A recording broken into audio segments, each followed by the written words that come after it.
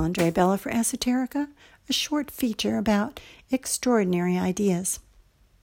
I'm into reading biographies. I want to know what makes extraordinary people tick. Alva Myrdal, who in the 1930s was a sociologist, pushing for progressive advances in women's rights, eventually won the Nobel Peace Prize for her work at the UN on disarmament. And Larry Brilliant's book, Sometimes Brilliant, is about his life as a hippie medical doctor in the 60s, traveling with wavy gravy in a bus across Asia. Brilliant became a major player in the campaign to eradicate smallpox. And Swanee Hunt's biography, Half-Life, chronicles her life from the heiress of the Hunt oil fortune to her life as ambassador to Austria, and finally as a professor at Harvard's Kennedy School of Business.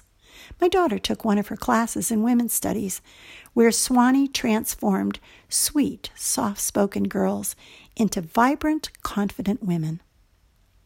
But I became thoroughly annoyed with myself because I found myself constantly judging these people. Yes, Alva's work on disarmament was good, and so was Larry Brilliant's devotion to eradicating smallpox, and Swanee Hunt was doing a good job promoting women's rights. But my original intention was to know what made these people extraordinary, and to do that I needed to be an impartial observer. Believe me, that's not easy.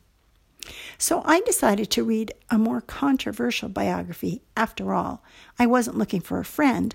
I just wanted to train myself to be an observer of someone else's life.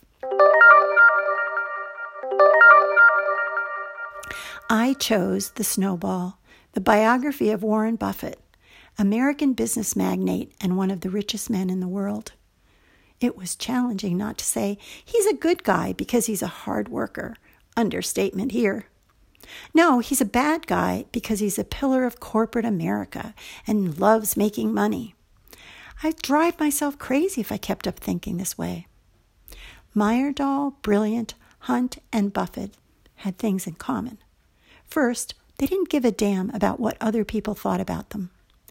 Alva Myrdal bucked the strong tide of sexism and struggled to keep family and work alive, despite the hateful publicity she got for supporting what we now regard as important human rights. People never took Larry Brilliant seriously because he was a hippie, even though he was an MD. And Swanee Hunt constantly dealt with her heiress label.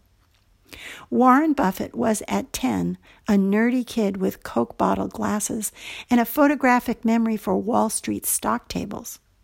Socially immature and coming from a family with a history of mental illness, people regarded him as, well, just plain eccentric.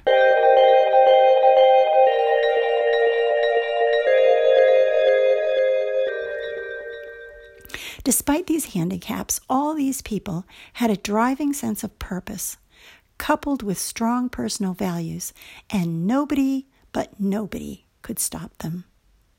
They also had strong personal relationships, loyalty to family, friends, and coworkers, even if some of them were crazy. Although Warren Buffett had financial ties to Wall Street, he and several generations of Buffetts have lived their entire lives in Omaha, Nebraska.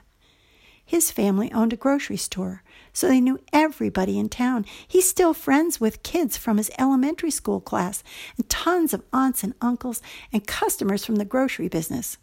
Making millions hasn't changed him. Oh, I almost forgot to mention one of my very favorite biographies. I Am Jackie Chan, My Life in Action.